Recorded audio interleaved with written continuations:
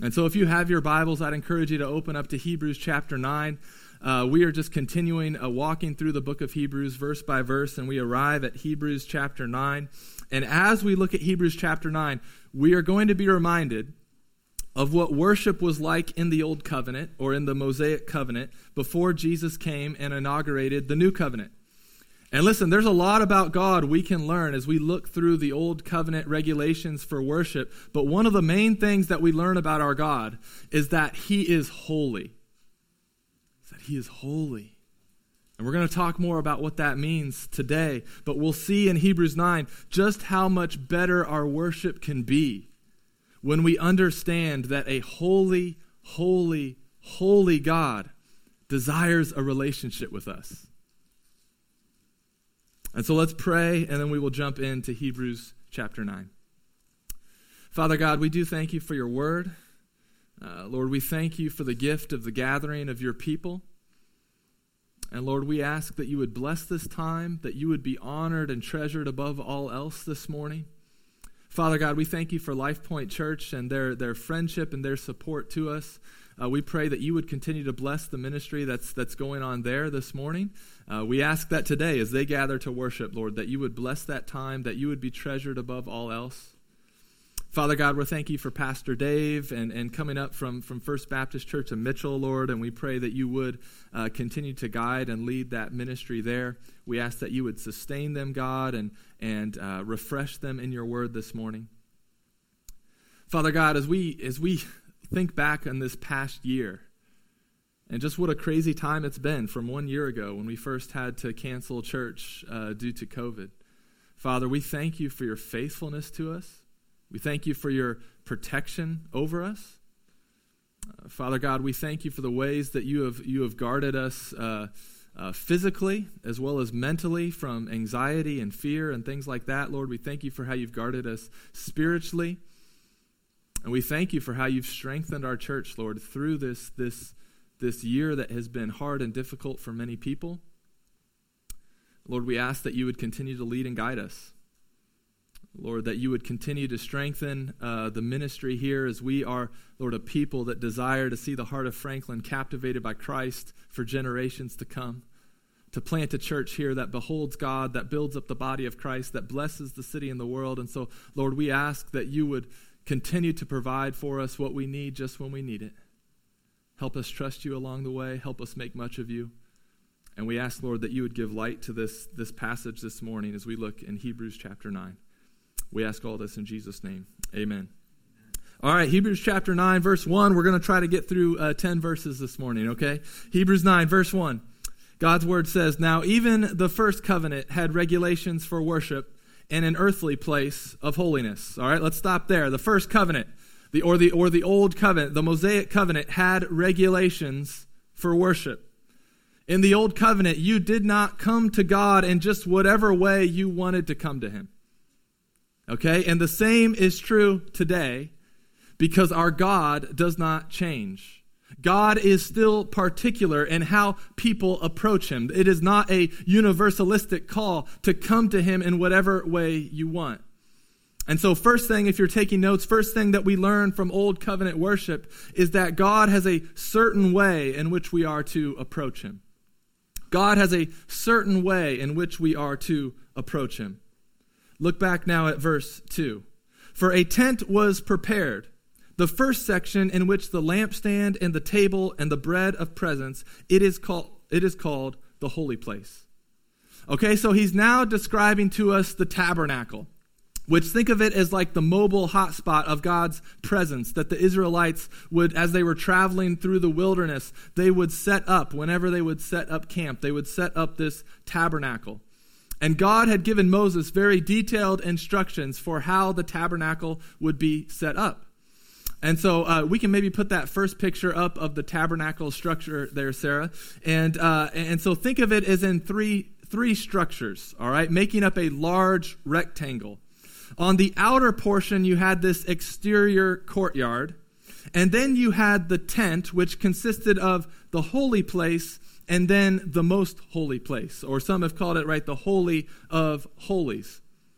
Now, the first thing that's interesting is what the direction of the gate of the outer court was always to be facing.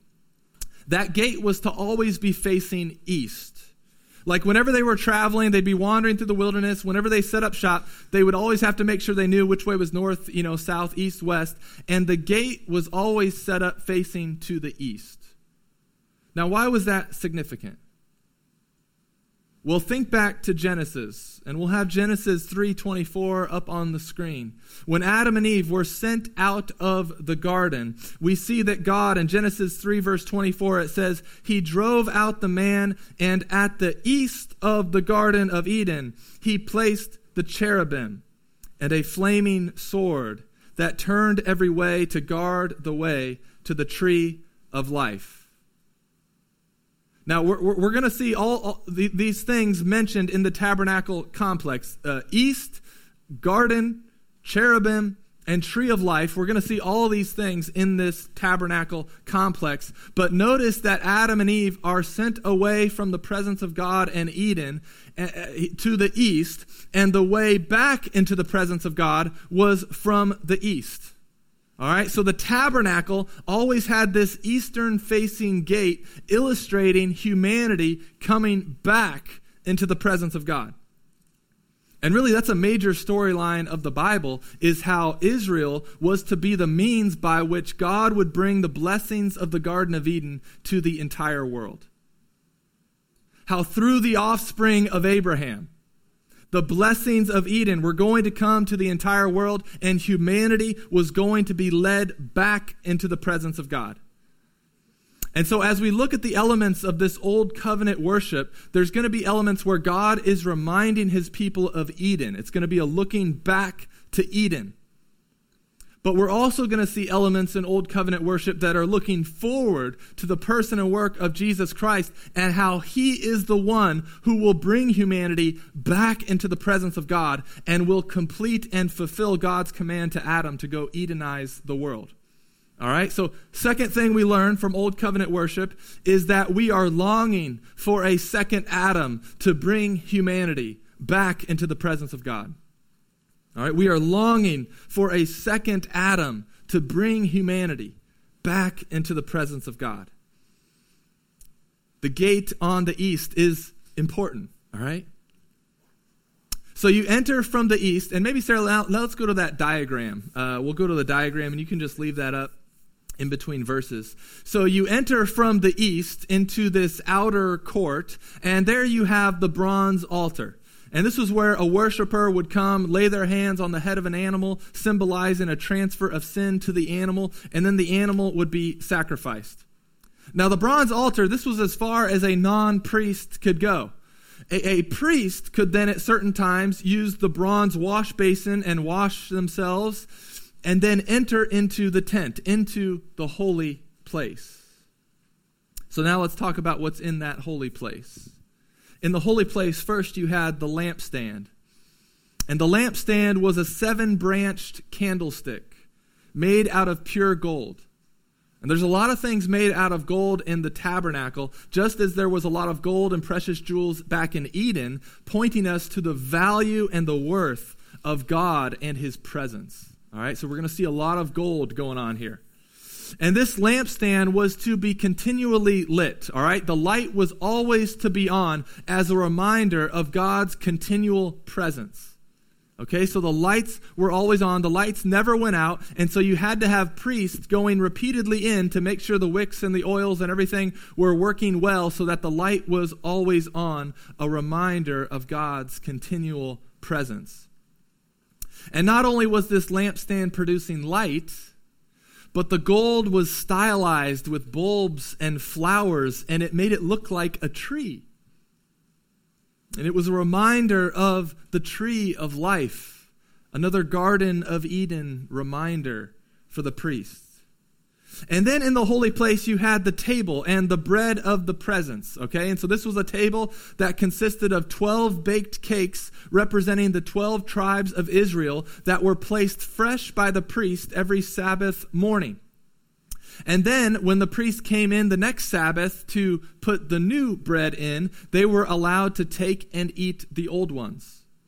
Now, what's interesting is that in most other ancient religions, people did leave bread for the deity that they were worshiping, but the bread was for the deity.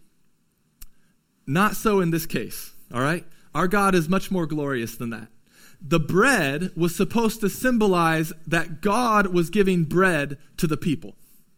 All right, this is why the priests were allowed to eat the bread. When they brought in the new fresh bread, they were allowed to eat it because this was God promising that he was going to provide for them. He is the one that gives bread. He does not need bread. God is self-sustaining. He does not need our bread. He is the giver of bread. And so even now, as we're thinking about the holy place and we're thinking about the lights and we're thinking about bread, maybe some of the light bulbs are even starting to go off as you start to think about the ministry of Jesus. But let's not get there quite yet, all right? Look back at Hebrews 9, verse 3. Now behind the second curtain was a second section called the most holy place, having the golden altar of incense and the ark of the covenant covered on all sides with gold. Here we see more gold, in which was a golden urn holding the manna, and Aaron's staff that budded, and the tablets of the covenant. Above it were the cherubim of glory overshadowing the mercy seat. All right, so there was a second curtain. There was a curtain to get into the holy place. Now there was a second curtain to get into the most holy place. And these were very thick curtains, probably 4 inches thick. And that word curtain literally means shut off. All right, this is what they were doing. They were shutting off people from getting into these inner places. The holy place was shut off to most people except the priest. And the most holy place was shut off to priests except one time a year, and with the high priest. Now, in regards to the altar of incense, there's a bit of confusion.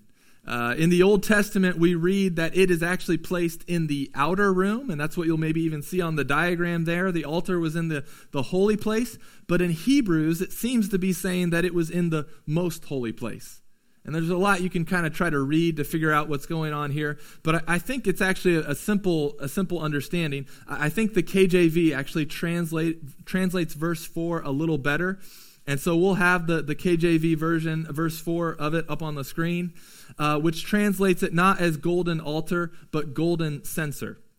All right, and this is probably best because the altar we know from the Old Testament was in the holy place. However, on the Day of Atonement, which is what the author of Hebrews really has in mind here, on the Day of Atonement, the high priest would take a censer or a container of incense from the altar. He would then take it into the most holy place, and the incense and the smoke and the cloud would be in the most holy place. All right, which is that the idea. This is what the author of Hebrews has in mind, was this Day of Atonement. Now, incense, okay, was symbolic of the prayers of the people going up to God. All right, it gives you this visual of the prayers of the people going up to God, and it was a reminder that God hears the prayers of his people. God hears the prayers of his people. So we're in the most holy place, incense is going, and then what else do you have in the most holy place? Well, you have the Ark of the Covenant, covered in gold once again, okay? And Indiana Jones, the only one that knows where that is right now, okay? Covered in gold. On the top, you have cherubim, all right, which might remind you of Eden a little bit, having some cherubim there, whose wings were touching one another, forming a symbol of God's throne, right, representing his sovereign reign.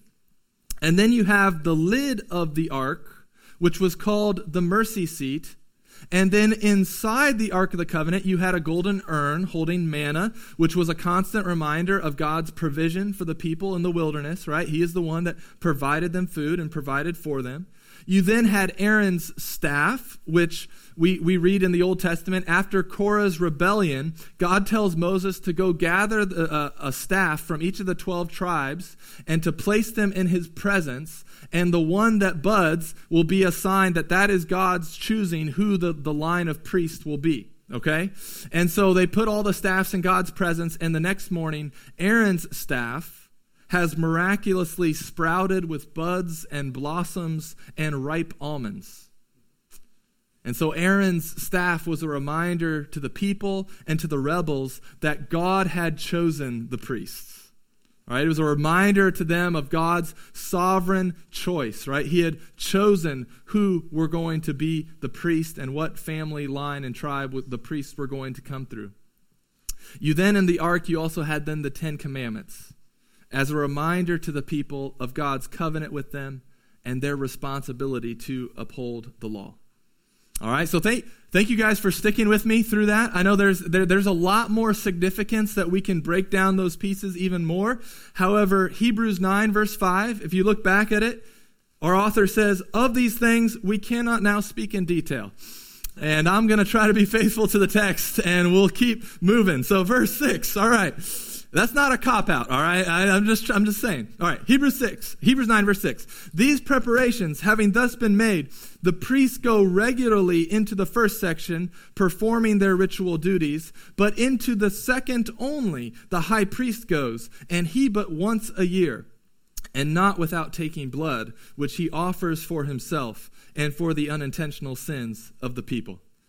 All right, so that first room, right, the priests are going into repeatedly to make sure the candles are lit, to make sure once a week that the bread is changed out. But in the most holy place, the Holy of Holies, only one day a year can the high priest go into it.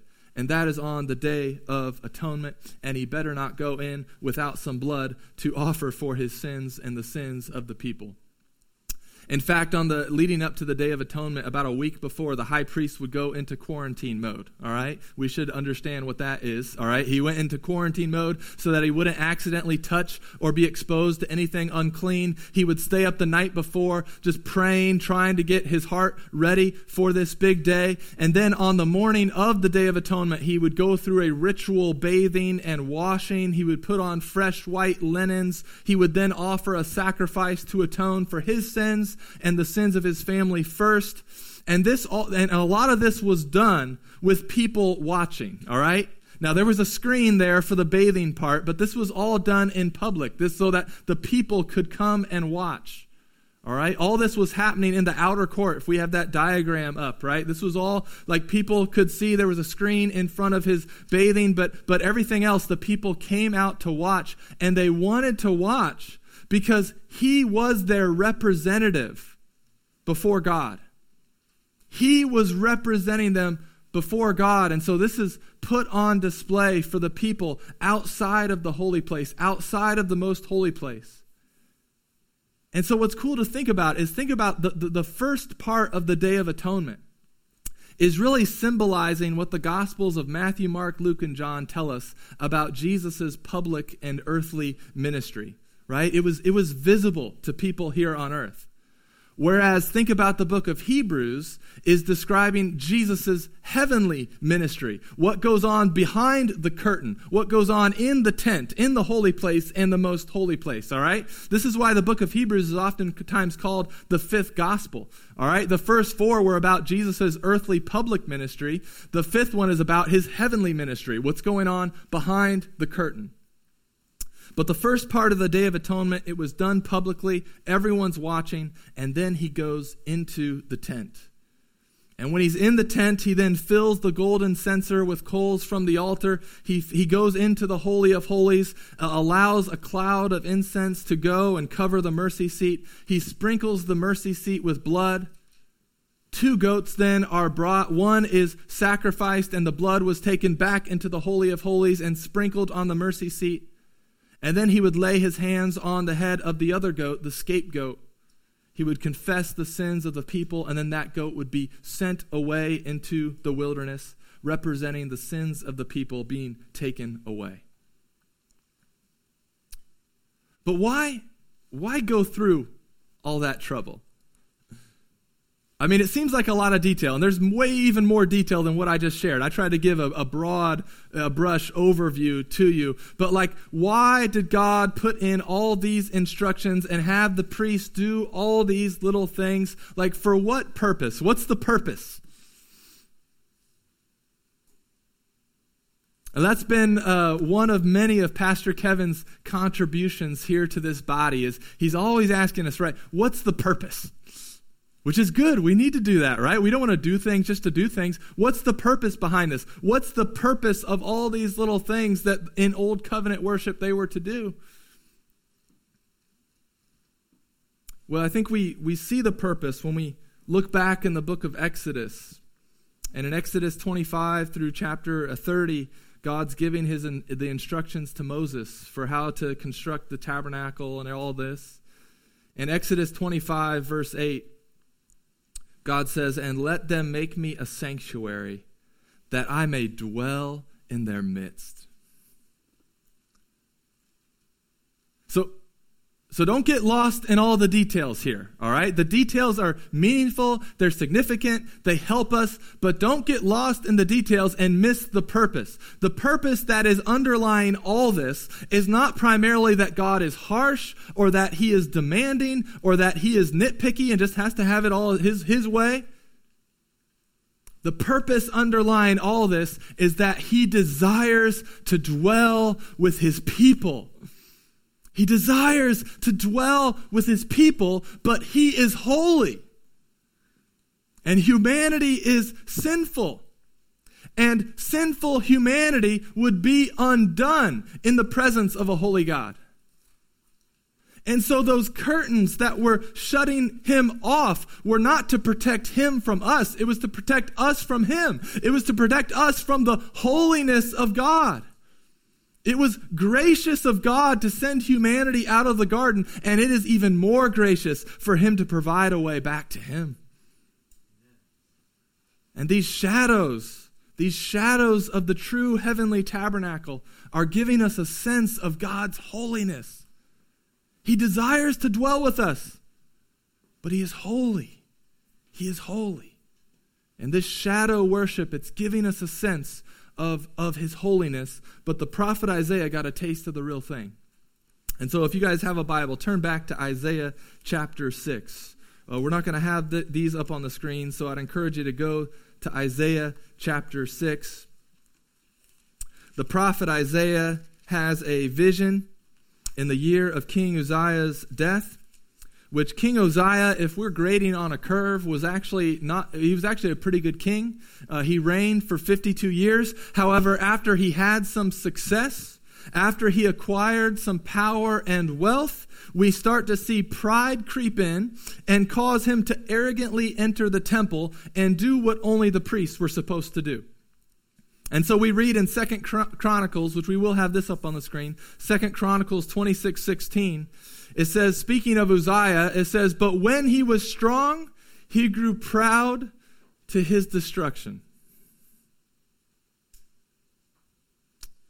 We could probably preach a sermon just on that verse. We probably need to at some point.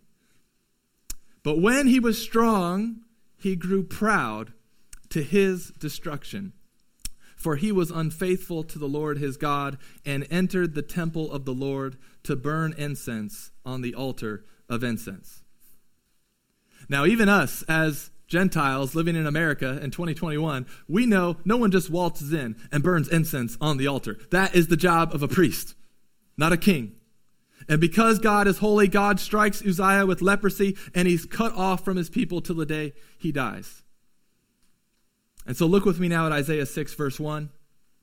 "In the year that this king Uzziah died, I saw the Lord sitting upon a throne, high and lifted up, and the train of his robe filled the temple.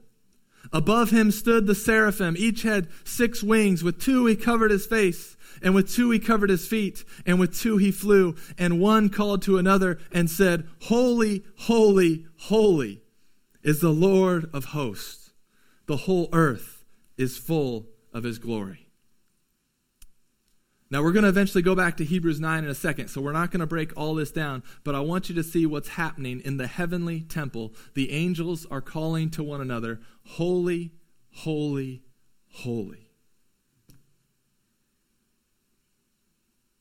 In biblical writing, the repetition of words was a way of emphasizing a point and making sure that you paid attention.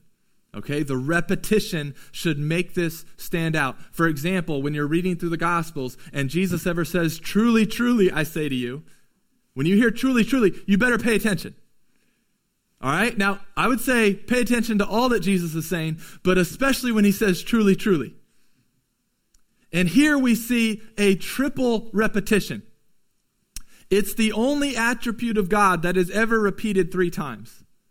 We never see that God is love, love, love, mercy, mercy, mercy, grace, grace, grace, powerful, powerful, powerful, but we do see he is holy, holy, holy. And this word being repeated 3 times, not only does it signify the importance of it, but it indicates that God is absolutely holy, and he is the source of all holiness. God is absolutely holy, and he is the source of all holiness. But now, what does holy mean? We might say it a lot in church, we might sing it a lot in songs, but what does it mean? And admittedly, it's hard to understand or describe because God is the only holy, holy, holy one. Right? We can sometimes start to get our mind around his power and his grace, and because we can kind of relate it to people and things that we know. But God is the only holy, holy, holy one. So it is hard to describe. It is hard to get our minds around it. But I think the best that we can try to is to say, okay, on one hand, this holiness, God being holy, holy, holy, it means that he is pure, clean, and righteous. All right? There's an aspect of that purity and that righteous. But also what it means to be holy means to be set apart, to be unique. It is describing his otherness. God is holy, holy, holy. He is absolutely pure and righteous, and he is absolutely set apart and unique. Now the Bible, when it speaks of holy things, the Bible uses the word holy in a couple different ways. It does speak of God being the Holy One, but also speaks of a lot of holy things. And so we have to understand the difference between the two. Because you see, when the Bible uses the word holy for people, places, or things, those things are holy by association. Or they have a holiness that has been given to them. But God is the only absolutely holy one, and he is the source of all holiness. But we see this strange thing happen that when God's presence is somewhere, and when he touches something, it receives a holiness by association. For example, when Moses encounters God at the burning bush, God said, "Take your sandals off, the ground you're standing on is holy ground." Now, was there anything special or unique about that dirt or sand? Did that dirt or sand have value in and of itself? Well, no, not in and of itself, but the source of holiness was there and had touched it, and therefore it was set apart and unique by association. So when we think about the tabernacle, the most holy place and the holy place, was there anything in and of themselves that made them holy? Like, was it the gold? Was it these things? No, they were holy because the source of holiness was there. God's presence dwelt there, and they were made holy by association. And so Isaiah here is in the presence of absolute purity, perfection, full of all, set apart, holy one. And let's see his response. In Isaiah 6, verse 5, "And I said, woe is me, for I am lost. For I am a man of unclean lips, and I dwell in the midst of a people of unclean lips. For my eyes have seen the King, the Lord of hosts." All right, Isaiah knows the ceremonial laws way better than we do. He knows the instructions about the tabernacle and later the temple. He knows about King Uzziah. Isaiah knows the law, and therefore when he sees that he's in the presence of the Holy One, he knows it is game over. He says, "Woe is me, I am lost," meaning I am undone, I am ruined, I am silenced, I am a dead man. I mean, I don't care how good Isaiah might have been. He needed in that moment, he needed a holiness by association. He needed a holiness outside of himself to be given to him. Flip back to now Hebrews 9. This will hopefully all start to come together and make sense for us. Back in Hebrews 9, you see in the Old Testament, there was an understanding of just how dangerous a holy God was. Right? They had all these curtains and all these checks and all these procedures. There was an understanding of just how holy God was. And so therefore, by us studying some of these old covenant worship regulations, hopefully it will help us grow in an understanding of God's holiness and our sinfulness. We must grow in an understanding of God's holiness and our sinfulness. You see, worship under the old covenant, it would have continually reminded the priest and the people of their sin and their guilty consciences before God. But church, Jesus has provided us better worship in the new covenant. Because Christ, the substance of all the shadow worship, has now appeared. But we have to understand that even in the new covenant, right, God's holiness has not changed. From old covenant to new covenant, God is still the holy, holy, holy one. His holiness has not changed. He is still absolutely holy, and he is the only source of holiness. But look back at now Hebrews 9, verse 8. It says, "By this the Holy Spirit indicates that the way into the holy places is not yet opened as long as the first section is still standing, which is symbolic for the present age." Now that word symbolic, it most literally is translated parable.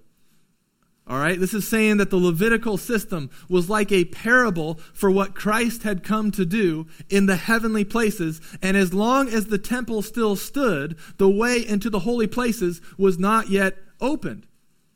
However, what we see happen and start to happen right in the death of Christ, what did we see happen? We saw the curtain be torn from top to bottom. And then in the year 70 AD, we see that the temple is just completely destroyed, which then marks the complete end of this present old age covenant. Back at verse 8. "According to this arrangement, gifts and sacrifices are offered that cannot perfect the conscience of the worshiper, but deal only with food and drink and various washings, regulations for the body, imposed until the time of Reformation." Praise God for the time of Reformation. All right? You see, in Christ and in the new covenant, we are offered better worship.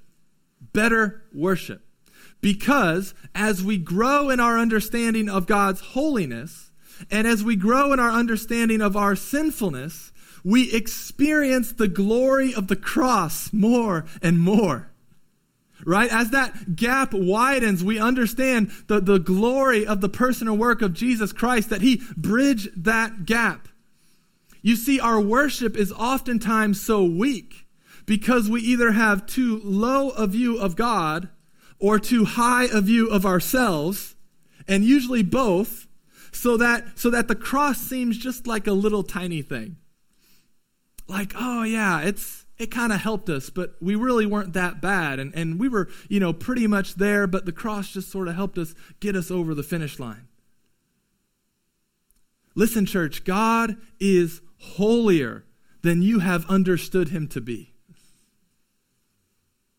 And the depth of your sin is greater than you thought. But the glory of the cross is more spectacular than you could fathom. The great theologian A.W. Pink, which I've heard it said that real men read pink, but he gave a quote that I think is so helpful. He says, "What his holiness has required, his grace has provided." If you want to understand and appreciate and enjoy and rest in the grace of God, you better first understand his holiness, or else his grace is not going to seem that great at all. But church, as we grow in our understanding of his holiness, and we grow in our understanding that God in his grace has provided what his holiness required, oh, that's what captivates our hearts for the rest of our lives. And if your worship of God right now is weak, listen, my prayer for you is that we would have better worship. So if you come in this morning and your worship of God is weak, I'm telling you there is better worship to be had when your heart is captivated by the glory of the cross and the resurrection of Jesus Christ. If you want to worship God better, you need to grow in your understanding of his holiness. You need to ask the Spirit to reveal the depth of your sinfulness, and you need to watch your heart be captivated by Christ.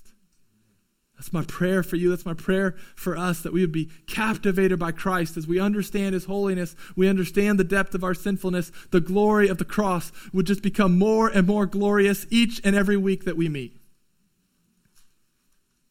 He offers us better worship in the new covenant because now our hearts are captivated by Christ, the glory of the cross. Our worship is also now better in the new covenant because we can come and worship God with a clear and clean conscience. Now, our conscience is a gift, and we're going to see it mentioned a few times in the book of Hebrews, so we're not going to go into detail this morning about the conscience. But the conscience is a God-given gift that we all have. And it can be seared and damaged by ignoring it. It can also be made oversensitive by packing it full of matters of opinion instead of God's commands. But it is a gift given to us by God over which God is Lord over, and therefore we should shape and form our conscience by his word, right? His word should shape and form our conscience. Now, when we have a guilty conscience, it is a warning sign that something needs to be done. All right? And so the lie of even just modern medicine and maybe psychology is that guilty consciences need to be explained away. They need to be medicated. Something needs to happen. Listen, something, like don't silence a guilty conscience. Something needs to be done with a guilty conscience. When you have a guilty conscience, something needs to be done. Something needs to either be made right, something maybe needs to be confessed and repented of, or something needs to be informed or reformed by God's word. But you see, in Old Covenant worship, you could never really worship with a clear and clean conscience. Because the Old Covenant just provided a temporary covering for sin, and it needed to be continually repeated. And therefore, the worship of God with a clear and clean conscience was not something that could be enjoyed until Jesus came and inaugurated the New Covenant. And when Jesus came, he took our wrongs, he gave us his rights, and in doing so, he allows us to worship him with a justified and clean conscience. Oh, what grace that is. What his holiness has required, his grace has provided. You see, in John 1, verse 14, we read that the Word, speaking of Jesus, became flesh and dwelt, or more literally translated, tabernacled among us, and we have seen his glory. Glory as of the only Son from the Father, full of grace and truth. You see, church, when Jesus tabernacled among us, and we saw his glory full of grace and truth, we can now see how the earthly tabernacle was pointing us to him. For he is the second Adam who entered Eden's east gate, and by doing so brings his people back into the presence of God. He is the true lampstand who gives light to the world, and through the sending of his Spirit is continually present with us. He is the true bread from heaven who has come down and has been given to his people to sustain them. He is our true high priest who needed to offer no sacrifice for his own sins as he lived a sinless life. And as his flesh was torn, the curtain that shut us off from God was opened. He is the perfect fulfillment of the 10 Commandments in the Ark of the Covenant. Aaron's flowering staff points to Christ's fully blossoming priesthood, and the manna points to his eternal priestly provisions for his people. And then you remember the mercy seat. You remember the mercy seat, the 2 angels, cherubim, sitting on each side. Well, after his resurrection in John's Gospel, in John chapter 20, verse 11 through 12, maybe you've missed this before if you weren't thinking of the mercy seat and the cherubim sitting there, but notice what happens at his resurrection in John 20, verse 11. But Mary stood weeping outside the tomb, and as she wept, she stood to look into the tomb, and she saw 2 angels in white, sitting where the body of Jesus had laid, one at the head and one at the feet.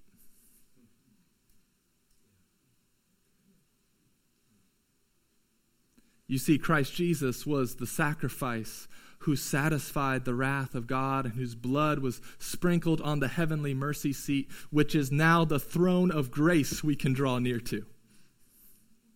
He was the true scapegoat who has taken our sins away.